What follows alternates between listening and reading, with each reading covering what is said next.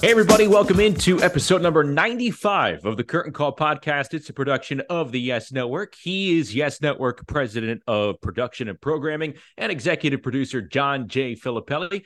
I'm Justin Shackle. We have producer Dan Bassone with us as well.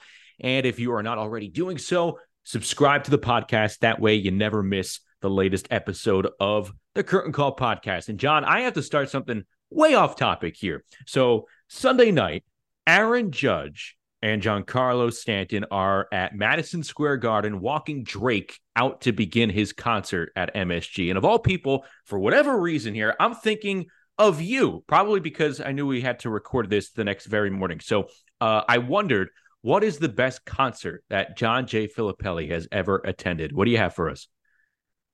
Well, I have a confession to make. I was kind of an Allman Brothers freak growing up. So I probably saw the Allman Brothers. I'm going to ballpark this just so I could throw another metaphor and then it makes no sense. I'm going to ballpark this and say I saw the Allman Brothers 50 times. It was a lot of times to see anybody. I used to love going to concerts in my younger years. I saw the Rolling Stones. I saw Elton John. I've obviously Springsteen a lot of times. The best concert. Wow. I mean, it would probably be Allman Brothers related, I'm sure. I saw them so many times and I love seeing them. So I would say them. The Eagles I've seen, I've seen a lot of great concerts. It's hard to say which one I would say the best that I've ever seen. I recently saw Springsteen and I hadn't seen him in a long time. And I thought he had like a 20-piece band with him and they were unbelievable because his songs lend themselves to, to kind of orchestral depth, if you will, in some cases. And I thought his energy, his voice, his the presence of the band, and how good they were across the board, and plus the additional pieces that they added, they were in total sync. I thought that was as good as I've heard any band at any time. So Springsteen's phenomenal. Got to back up though. How old were you at your first Allman Brothers concert, and how old were you in your last? Since you said you saw them around 50 times. I would say when I first saw them, let's see, I was probably about 20 years old.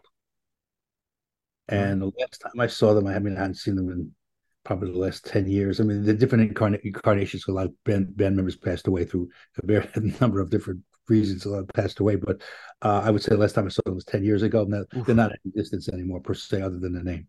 But The so, different incarnations of John Filippelli attending those yes, concerts, I'm yes. sure. But hearing a lot of the same songs, Right. just played a little differently. Yeah.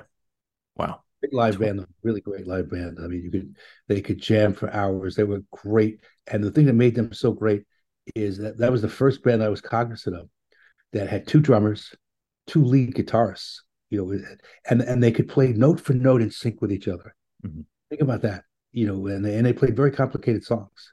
So and Greg Allman was really good at all the things that Greg Allman did. So they were great. They were great to listen to, and yeah, different part, but they mean a lot to me for a lot of different reasons, personal and professional. Okay. One more before we get to the meat and potatoes of our episode here. Coolest concert venue that you've attended or been to? The coolest place I ever saw a concert. Yeah. I still love. I mean, since I didn't go, I actually had a ticket for Woodstock, so it got me a ticket, but I wasn't able to attend it. I didn't go, and I still have a ticket in my office here at home for Powder Ridge, which was the next big live concert after Woodstock, and they collected a lot of money and they never had the concert. So, but I have that ticket, which anybody interested in getting it for me, we can have a conversation. So if you would find me, if you want to secure that ticket to Powder Ridge. Um, I still think the Garden is a great place to see a Mm-hmm. concert. It just is. I've seen it Clapton. I've heard Clapton probably 10, 12 times.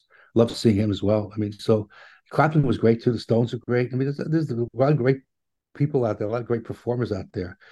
Fleetwood Mac, great Yeah. too.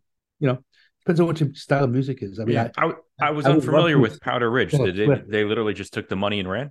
Yeah, they did. I mean, and it was no like they collected the money and then it was like they just ran away. And that was it.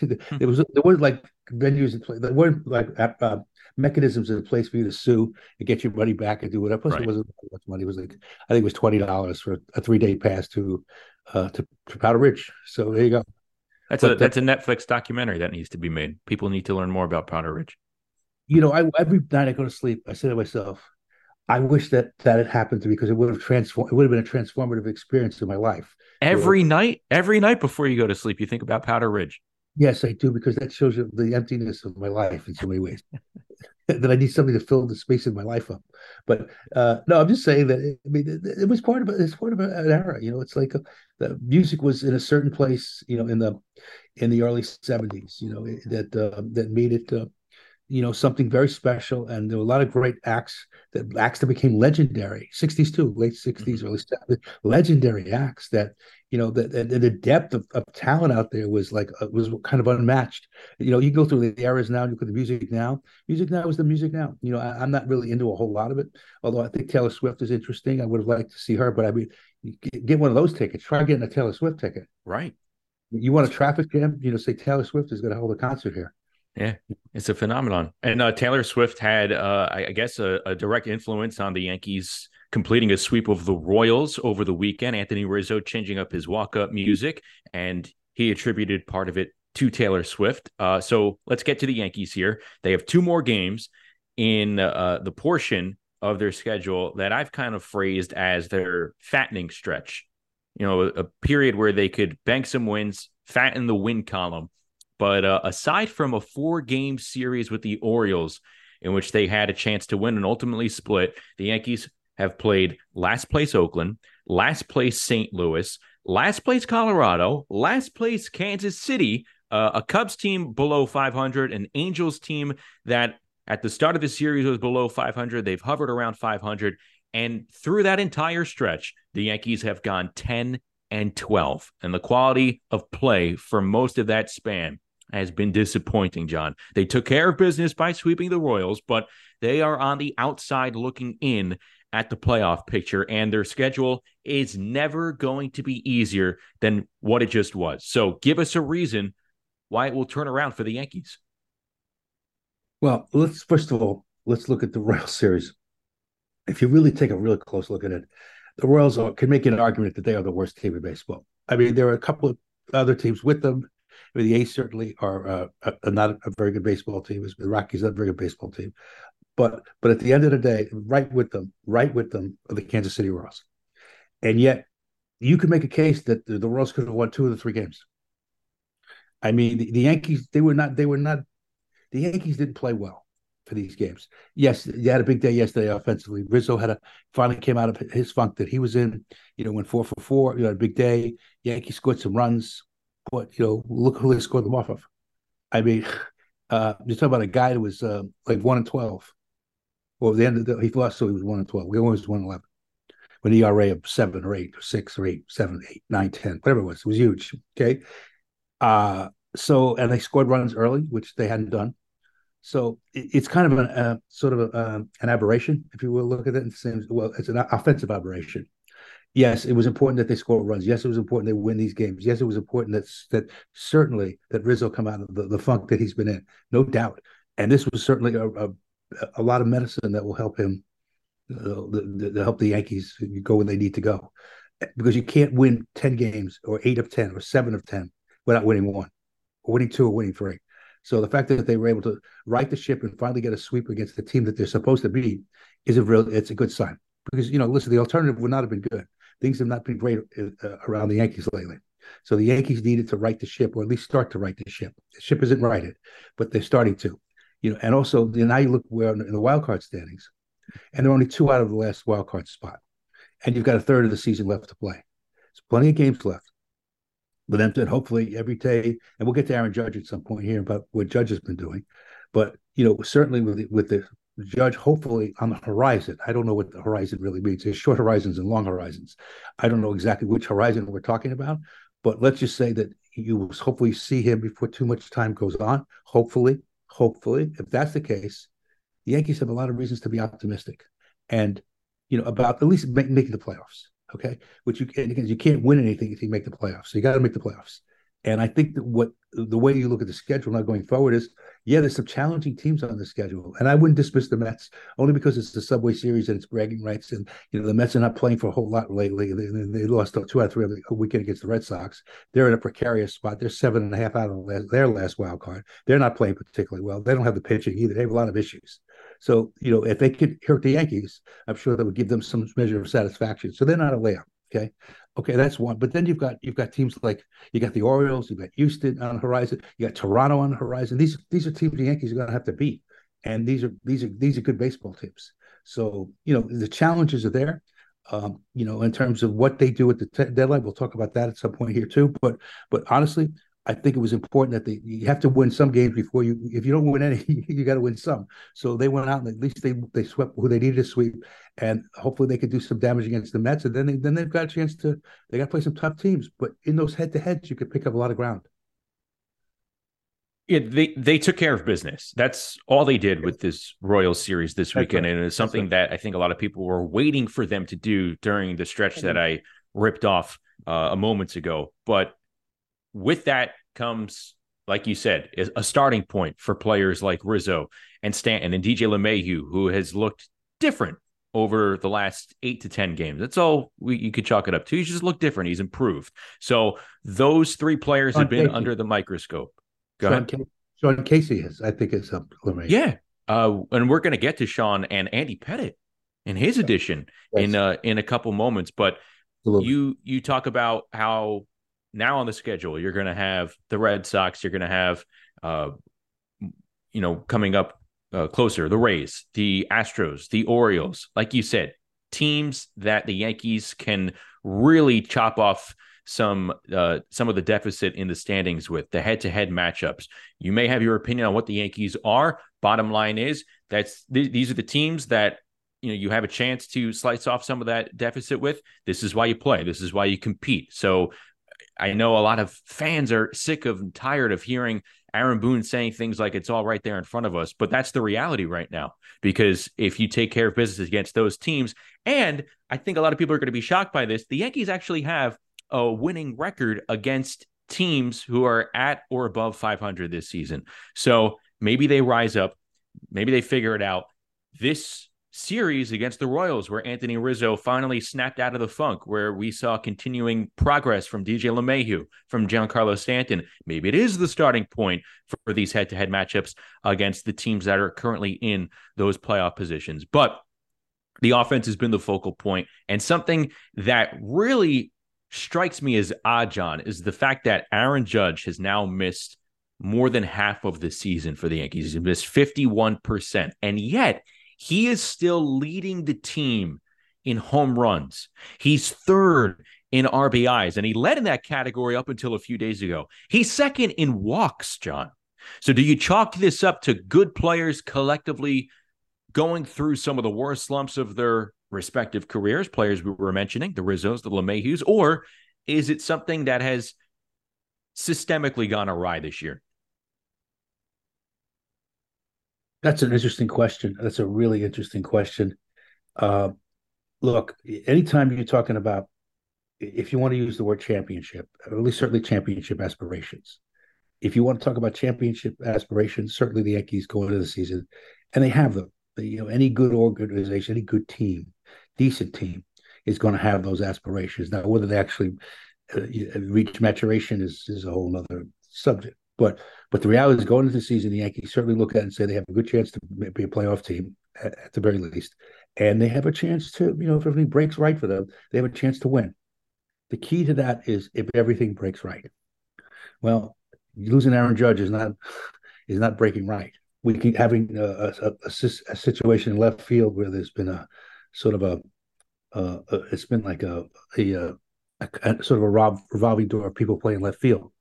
That's not everything breaking right. Having 2 catchers, and now one's gone for the season, and they certainly can catch the ball. There are things that they bring to the table, no doubt, but they don't bring a lot of offense to the table. So that's not everything breaking right. I mean, we could do this all day. In terms, and so we talked about the Yankee pitching, bullpen too. You go into it, a lot of people thinking Yankees have this great bullpen, and I've said this from the beginning. This was not something I just came to a conclusion of. I thought the Yankees have an interesting bullpen. I think they're actually pretty good. I don't love them at the end because I don't think they have a lockdown at the end. They're too inconsistent. But I do, and I've said this from the very beginning. When everybody was saying the Yankee bullpen is their strength, I've said, you know what? It's not that they're bad. They're not a bad bullpen. It's just that I don't know when push comes to shove. It's certainly they're not a case closed lockdown pen. And the fact that they haven't gotten innings from their starters has just put a burden on that pen. That now you're starting to see the leakage in it because of the innings pitch, the volume of work that they're getting, and because they're getting because the starters, other than Cole, just don't go deep into games. And are guys capable of doing more innings? In some cases, yes, and but they're not being used that way. So there's a lot of questions about bullpen usage and construction of the team and things that people sit there and say, well, that's the reason the Yankees aren't doing this, or that's the reason the Yankees aren't doing that. And you say you got to get help. We need help in certain places, right? We talk about that. Well, where exactly are you going to get help? There are places we'll talk about this in depth in a minute or so, I would suspect, right? But there are players out there that you could get that could help you, but nobody's giving you those players. You have to go get them, and you have to have things to trade for those players. And that to me is going to be the most interesting part of the Yankees. I don't see them in any way being sellers. They're not, because they're in this thing, and they had a chance to maybe do it and maybe do some damage if everything breaks right for them going forward.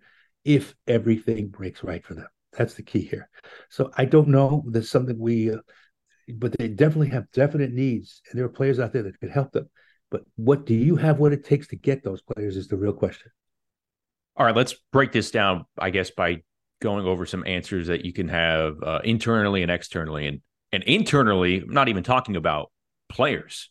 Let's talk about what we've seen over the last couple of weeks. We've seen Sean Casey, like you mentioned moments ago, added to the field staff.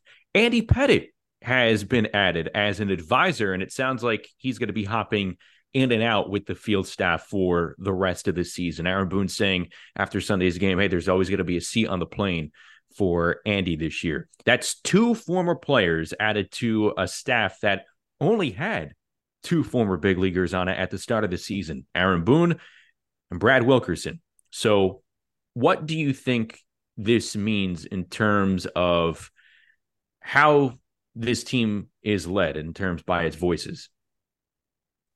I don't know if you could call it. I don't know that you wouldn't call it this. Kind of a little bit of a shift in organizational philosophy. I think the Yankees are coming to a conclusion that, look, I'm not saying that the people that they have are not up to their job. I'm not remotely suggesting that. What I am saying is that you cannot dismiss the talent in evidence of some of the former players that the Yankees have had through the years, whether they be on whatever side of the ball you want to pick, whether pitchers or hitters or whatever.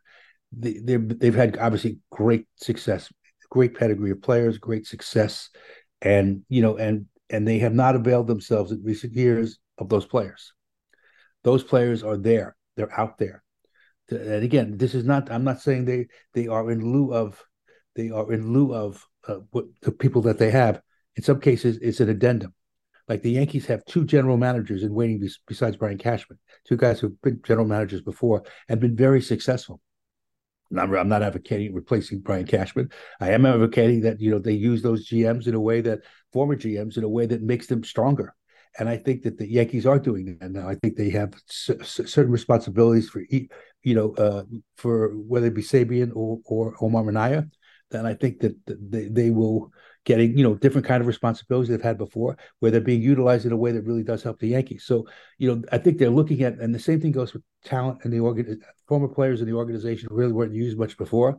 They're there. They want to be involved, and the Yankees are smart to let them be involved because, again, not in lieu of people, but as addendum to the people that they have. Because there's some very good people in the organization, and there's some great people outside the organization too that they need to avail themselves of. One of them is Andy Pettitte. There are people sitting out there who can absolutely help. Mariano Rivera is sitting there. Can Mariano Rivera be some help to the Yankees? If Holmes or King are struggling, don't you think Mariano Rivera has got something to say that might be interesting? I mean, I'd certainly listen to him, right? So I'm just saying, I'm not saying that they don't listen to him. I mean, Derek Jeter is around. I mean, there are, and again, I don't know if these conversations have been held. I don't know if what the full interest in is on the other side too. Some of the players too. Do they? If Derek or these other guys, I mean, they're very busy. They got other things going on. Can they squeeze? I don't know. That's something. That's nothing. That's not my area of expertise, and I don't want to jump into something. I really don't want to talk about things that I shouldn't be talking about. But at the end of the day, any look, when you're struggling and you're looking for answers, and you see people in front of you who know who've been through this before, and have the real respect of a lot of players, you'd be foolish not to take advantage of those assets. They are assets. They are sitting there. They are for you. You need to take advantage of them. You should take advantage. Well, let me just correct myself really quick. Boone and Wilkerson were not the only two on the opening day coaching staff that had big league experience. Mike Harkey's been there, Travis Chapman there as well. But sometimes those assets are able to simplify and deliver the message the best way possible for the current players. So it's going to be interesting to see how Andy Pettitte is utilized down the stretch moving forward here. All right, let's think about some external answers. Trade deadline, 1 week away now. Will the next 7 days affect how the Yankees approach the deadline? Or I know you mentioned it before, you don't envision them selling, but are they all in on buying? Depends. I mean, it depends on. I think they could be, but again, it's when you say buying, you really can't go out and because of the laws of the game, right? You can't go out and say, I will pay you $20 million for this player. I will pay for the. So you're not doing that.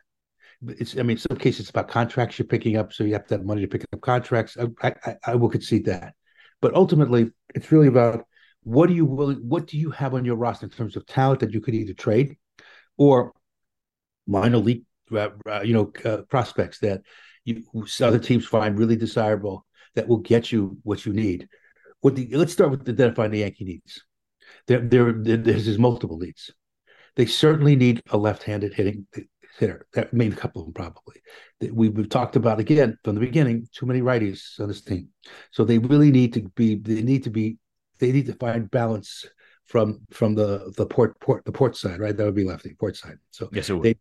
They need to find like a port side kind of power, especially take advantage of the porch of the stadium, which would be very helpful, and also to help them because you need to have balance in the lineup. So the Yankees need left-handed power. Cody Bellinger is left-handed power. Now, and the Cubs look at where they are. The Cubs are struggling to be the last wild card. They're not in a great position.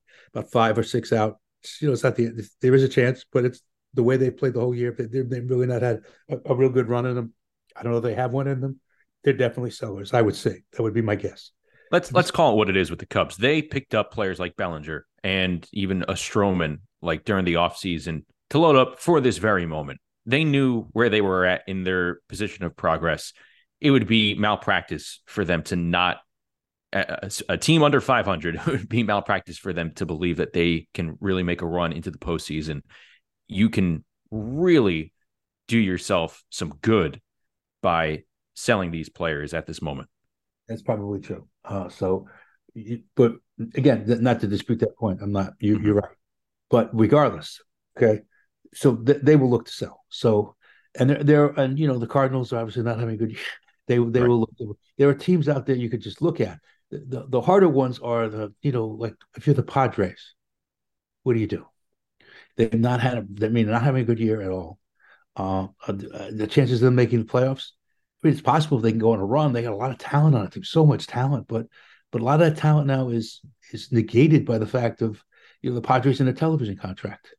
Part of the teams that have had unfortunately were paid a lot of money for their rights, and those rights now have the teams could the rights holders couldn't make the payments, and they now reverted back to the ownership. Major League Baseball is now running them. So what are you going to? I mean, so there's 3 or 4 teams like that. There might be more. So the finances certainly enter into this as something. So what do you do? Also with the Padres, I hate to interject. The TV situation is huge, and all you keep hearing within the league and from people from the Padres themselves this season is that clubhouse has never really gelled. So you have gobs of talent. You got to figure out which ones are the good pieces to keep. So I think this is an opportunity for them to maybe weed out the personnel that's preventing this clubhouse from gelling. Yeah, and also look at the finances of it because they've got Yeah. guys not making a lot of money. In a couple of cases, that can they move those contracts, or do they have to move a lesser contract to move the bigger contracts that have the money attached to them?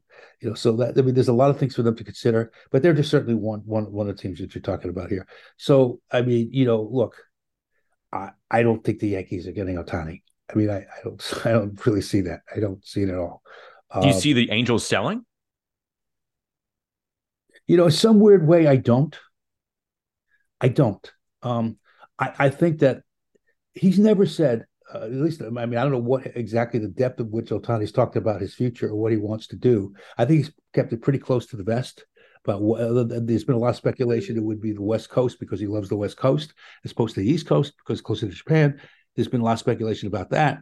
So let me put it this way: if you look at the teams that he on the West Coast, where he would go, where he wouldn't go, why would he not want to stay with the only reason for him not to want to stay with the Angels is that the Angels have not really shown that they can be strong contenders. I think at some point you have to look at it and say, who gives me a really good chance to have a sustainable postseasons? And the Angels haven't shown that because they haven't not had the kind of teams that you find themselves in the playoffs every year. I don't really know, what's in his head or what's in the people who manage him and how they deal with it. I don't know. I can't answer that other than to say that, but I do think the Angels might have a shot of keeping it. If not, I think it would be a really bad. I just don't see them turning around and saying we're flipping for prospects. They could easily do that, but I just don't, for some reason, strange reason, I don't think they're going to do that. I don't think so. I may be the only one who thinks that, but that I do.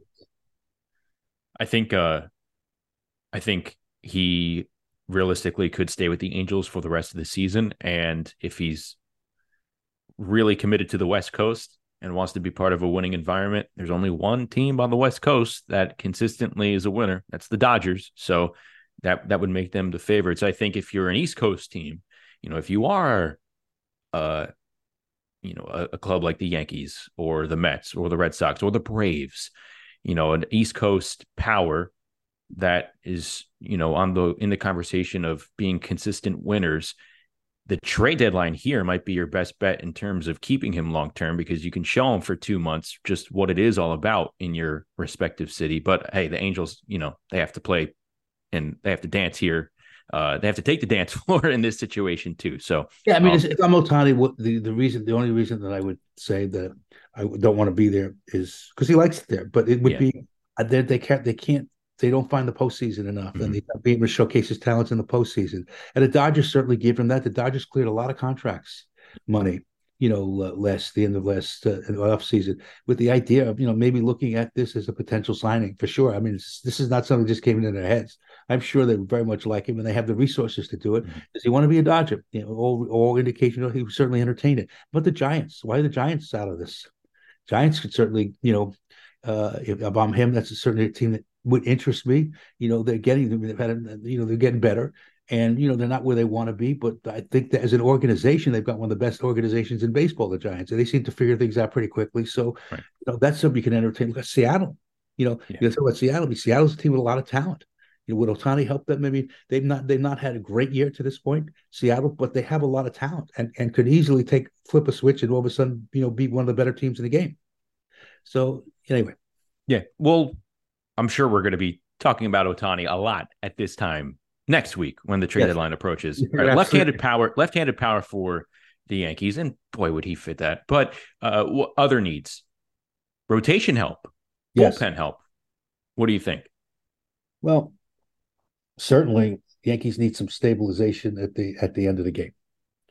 They've the guys that they have are quality relievers. I'm not saying they're not, but they don't have. I mean, obviously nobody will be Mo. I mean, that's really not the road you want to go down because there's no Mo's, no Mo anymore. But like Chapman, for instance, Chapman was really good until he wasn't really good. Now he's really good again. Now he's really good again, but I don't see the Yankees going down that road because it was just a bad way to exit, and I don't think that's where they want to go, and I don't think they will do that. But having said that, you've got to look for who's out there that will give me a quality reliever who could really help me at the end of a game. And if you did that, then you could take the guys who are pitching at the end of the game and put them back to sort of the end of the middle, if you will, or the beginning of the end, and that becomes stronger by their presence there. So the Yankees could absolutely use another reliever for sure, but they could use a starter too, a strong starter, but everybody else could use starters too. And again, because you have those needs. But what do you have? What chip can you give that's going to satisfy what you need to get players like that? That's the bigger question to me. Who do they have that they trade other teams want? Gleyber Torres. Gleyber Torres is a trade chip. I think he is. He's a Mm-hmm. trade chip if they want to move him. You could do that. They have assets they can move. You have some pitchers you could move if you want to. I don't know if they want to do that, but you look at they have three big prospects in the minors, three big prospects. You want to move one of them, or you want two of them, or three of them. If you're looking in the case of trying to get like a Soto, for instance, I don't know if they get it, but certainly we should look at it. Who do you have to trade? It isn't that simple. Like, I'll give you this one or this one. No, these are quality players who everybody's going to want, but you have to have the chips to trade them. If I'm the Orioles or the Tampa Bay team at this point, and you're coming to a point, you have third of the season left, and I got a chance to maybe really do some real October damage if I could fill a spot, a power spot or an arm spot, a pitching spot, depending on what those teams with their respective needs are. Man, I would have to think about it. Mm-hmm. And with the farm systems being so deep, you know what, they got what it takes. Yep. So but do they want to do that? I don't know. But how about the Orioles? The Orioles have so much talent. I mean, I could see them making a move. I could see the Rays doing it too. I think the Orioles and the Rays make the most sense for a potential Ohtani deal. I think it would make too much sense for them to not do that based on the types of seasons that they're having, this moment in time for those franchises. That would put them over the top. I mean, could you imagine a Soto and Josh Hader going to Baltimore? And you have a three-headed monster in the back of that bullpen at the end of games with Cano, Bautista, and Hader. I mean, that's absurd. And then you have Soto in the middle of the lineup as well. That puts them over the top in that regard. So I think if you're talking about end of game relievers for the Yankees, there's the Haders, there's the Jordan Hicks, the Bednars from the Pirates. We know the Yankees and Pirates have made deals with relievers in the past. You also have Jonathan Loáisiga coming back. Yes. So that lengthens the bullpen. That's an internal answer right there. Is it enough? I think you can have that debate. It'd be a fun debate to have. There's probably no wrong answers or right answers there. Health. Yeah. If Loáisiga could come back and be the Loáisiga he was when he was dominant, which he was, before the series of injuries that he's had, he was great. I mean, if he could come back and be that Loáisiga, boy, that mitigates any need for the Yankees to go and get anybody else. Mm-hmm. Right there. They don't need to add a reliever. If Loáisiga comes back and it could be Loáisiga of old or some semblance of it, the Yankees don't have to go there. Right. All right. We've touched on this a little bit, but let's answer it directly before we close up shop here, because it does feel like there are a lot of teams trying to just make it to the deadline 7 days away, and they'll make their decision 24 to 48 hours before the deadline strikes about which way they are going to go, whether they'll go for it, become buyers, become sellers. Which teams do you think are fooling themselves at this point, John, and the decision's already been made up for them? They just haven't realized it yet. It's interesting because you really can't. I mean, everybody ruled the Red Sox out at the beginning of the season, and and I understand why they would. I mean, I think by their own admission, by the deals they made in the offseason or lack of deals they made in the offseason, I think they were prepared just to sit it out and rebuild. Start to what they've done in the past. They've done this before. But you look at them now, and it's like, look, I'm not saying they're going to win anything. I don't know that they'll make a playoffs. They may not, but they're above 500, and they can score runs. They can certainly do that. I don't know if they have enough pitching to win, and their defense is terrible. I mean, they've always defensive teams I've seen in a long time, so I don't really see them as whatever. But everybody else in the American League East certainly is in play for something. So you can't. You look at the Central. Honestly, the Twins have the best team, and behind them a lot of teams below 500. So I don't really see. Although could the Guardians do something? It's possible, but I think they're fooling themselves. I think they're all fooling themselves. You go out in the West, it's honestly to me it's obviously it's one of two teams in the West. So and the one that doesn't win the division, is there enough there for them to be a wild card? The answer is possibly. So they're not fooling themselves. So I think the American League, at least we're talking in the context of the American League, I think that you got everybody in the East, and you've got a team out in West. One's going to win, one's going to be a wild card. So or could be a wild card. So the wild card race is really there, and it's probably about 5 teams. 4 or 5 teams have a real shot at this. I don't know who's fooling themselves in the American. Who do you see in the American League could be fooling themselves? I think at this point, and it pains me to say because I really had high hopes for them before the start of the season, the Mariners are fooling themselves at this point. I think there's a few teams two in front of them, though their pitching below staff 500. They're below 500 though. They're hovering right now. Right now, at the time we're recording, they're one game above 500. But hey, that could change by Wednesday. The Angels, man, I want to say they're fooling themselves, but that's just based on recent history. But do you really see the Angels as having a sustained run in them? No, I don't see them knocking off the Yankees and the Red Sox and the Blue Jays as a team that's going to grab that final wild card spot. No. And by the way, if they believe that as an organization, then why would you hold on to Ohtani? I agree. I'm all for selling him. Yes, absolutely. Moving whatever. Yeah. Look, there's an argument there for sure. Yeah. I said it wasn't, but I don't. But something tells me if they think at all that they even have a puncher's chance of signing him, that they're not going to move him. Mm-hmm. I just think it's a bad optic for them to do that.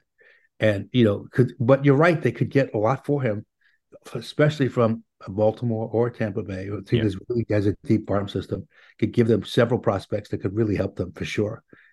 So it's going to be an interesting discussion. Something tells me I just can't see them moving him though. I don't, because he's been such a global presence. I don't. Maybe the business side of me, this is escaping me. I don't know. Do your business without your heart. Yeah, no, it's true. Do your business without your heart. In the National League, look, I think all the wild card teams are right there. I don't see them moving anywhere. Talk about the Reds, the D-backs, the Giants, the Phillies. The Marlins are kind of in a tailspin right now at the worst time possible. Yeah. I don't want to call them. Yeah. Do I see them making the playoffs? No. Do I want to give them the benefit of the doubt at this moment in time in late July? Yeah. But I don't want to completely rule them out. But in terms of teams that are fooling themselves, they're a pretender. They are a pretender. I don't want to group them in though with teams. And I'm about to say the Cubs, the Padres, the Mets are fooling themselves at this point. I'm going to confidently write them off. So I think they should try and maximize whatever assets they can sell off and do so. Yeah, okay. I'm not arguing any of that. Okay. Well, that makes for a clean finish here. You want me to argue about an argument for something? No. I don't want you to be inauthentic here. No, I don't want to be that. No. All right. Well, hey, the wheels are out now. We're going to land the plane. What do you have for us as we close the door on this episode? I'd like to see Taylor Swift in concert one day. Me and how many other hundreds of millions of people? Is that the deal? I mean, the ship's passing you by here. This was the summer to do it. We'll be the first ship. No, it will not. I think Anthony Rizzo had the perfect line in his post-game press conference yesterday. She is doing a wonderful job helping the economy this year. That's right. So if that's any indication, yes, this will not be the last Taylor Swift tour by any stretch. No. All right. That's on your bucket list. Interesting. Very interesting. But you know the economics of that tour? I mean, it must be amazing. Oh, yeah. The merchandise alone. Like, I never give that a thought. Concert merchandise, T-shirts. Yeah, I know they're mementos to have, but they go bonkers for Taylor Swift merchandise. And I believe a lot of it is for the purists. Like, they're not trying to sell this stuff on the secondary market. And, there's a reason why, the T-shirts are $75, $80 a pop too. It's high quality. Everyone wants to grab it. Interesting. Very interesting to me. When you say high quality, it's like, is it the cotton make it something different? That's what I'm hearing. Yeah. You know who got one? When the Yankees were in Colorado, Susan Waldman was gifted a T-shirt I saw on her social media, and she was saying the material, you can understand why it's $75 a pop for a T-shirt. So Taylor Swift not cutting corners here. When you go to a show, you're going to have to pick up a T-shirt. What a fun, what a, I mean, somebody was telling me about when the Yankees were in Colorado that she was playing at the same time, right? And yeah. And the concerts were sold out, and the traffic downtown was a nightmare because of, or trying to navigate through downtown where the hotels are, where the Yankees stay and other teams stay, was a nightmare because everybody was in town to see Taylor Swift. Yep. Yeah, interesting. Taylor Swift is the summer of 2023. She is the champion. We're not even halfway. We're not even, reaching the finish line. We still have a month and change to go. She has won summer 2023 for sure. All right, John, 1 week away from the trade deadline. We have the Subway Series coming up. Big week for the Yankees ahead. At the time we're recording this, they're 6 games above 500. Let's see where they are in a week when the decisions have to be made. That's going to do it for this episode of Curtain Call. Please subscribe to the podcast. That way you never miss the latest episode.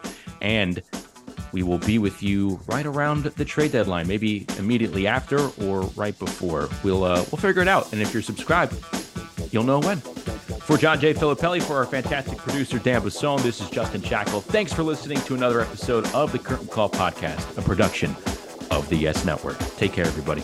Bye-bye, everybody. Thank you.